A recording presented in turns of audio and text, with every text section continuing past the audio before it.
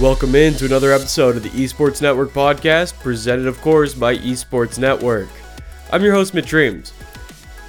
Today's episode is a 90-second version of a much longer podcast that can be found on the Esports Network podcast feed.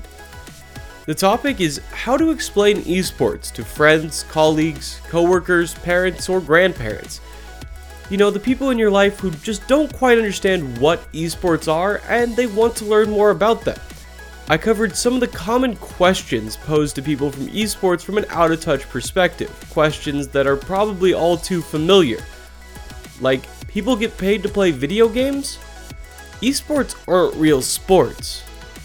Or, why would you watch somebody play video games when you could just play them yourselves?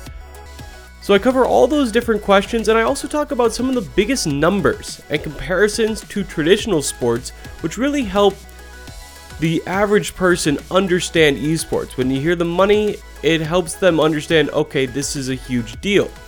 And the last thing I covered is the history of esports, where it came from and where it is going in the future.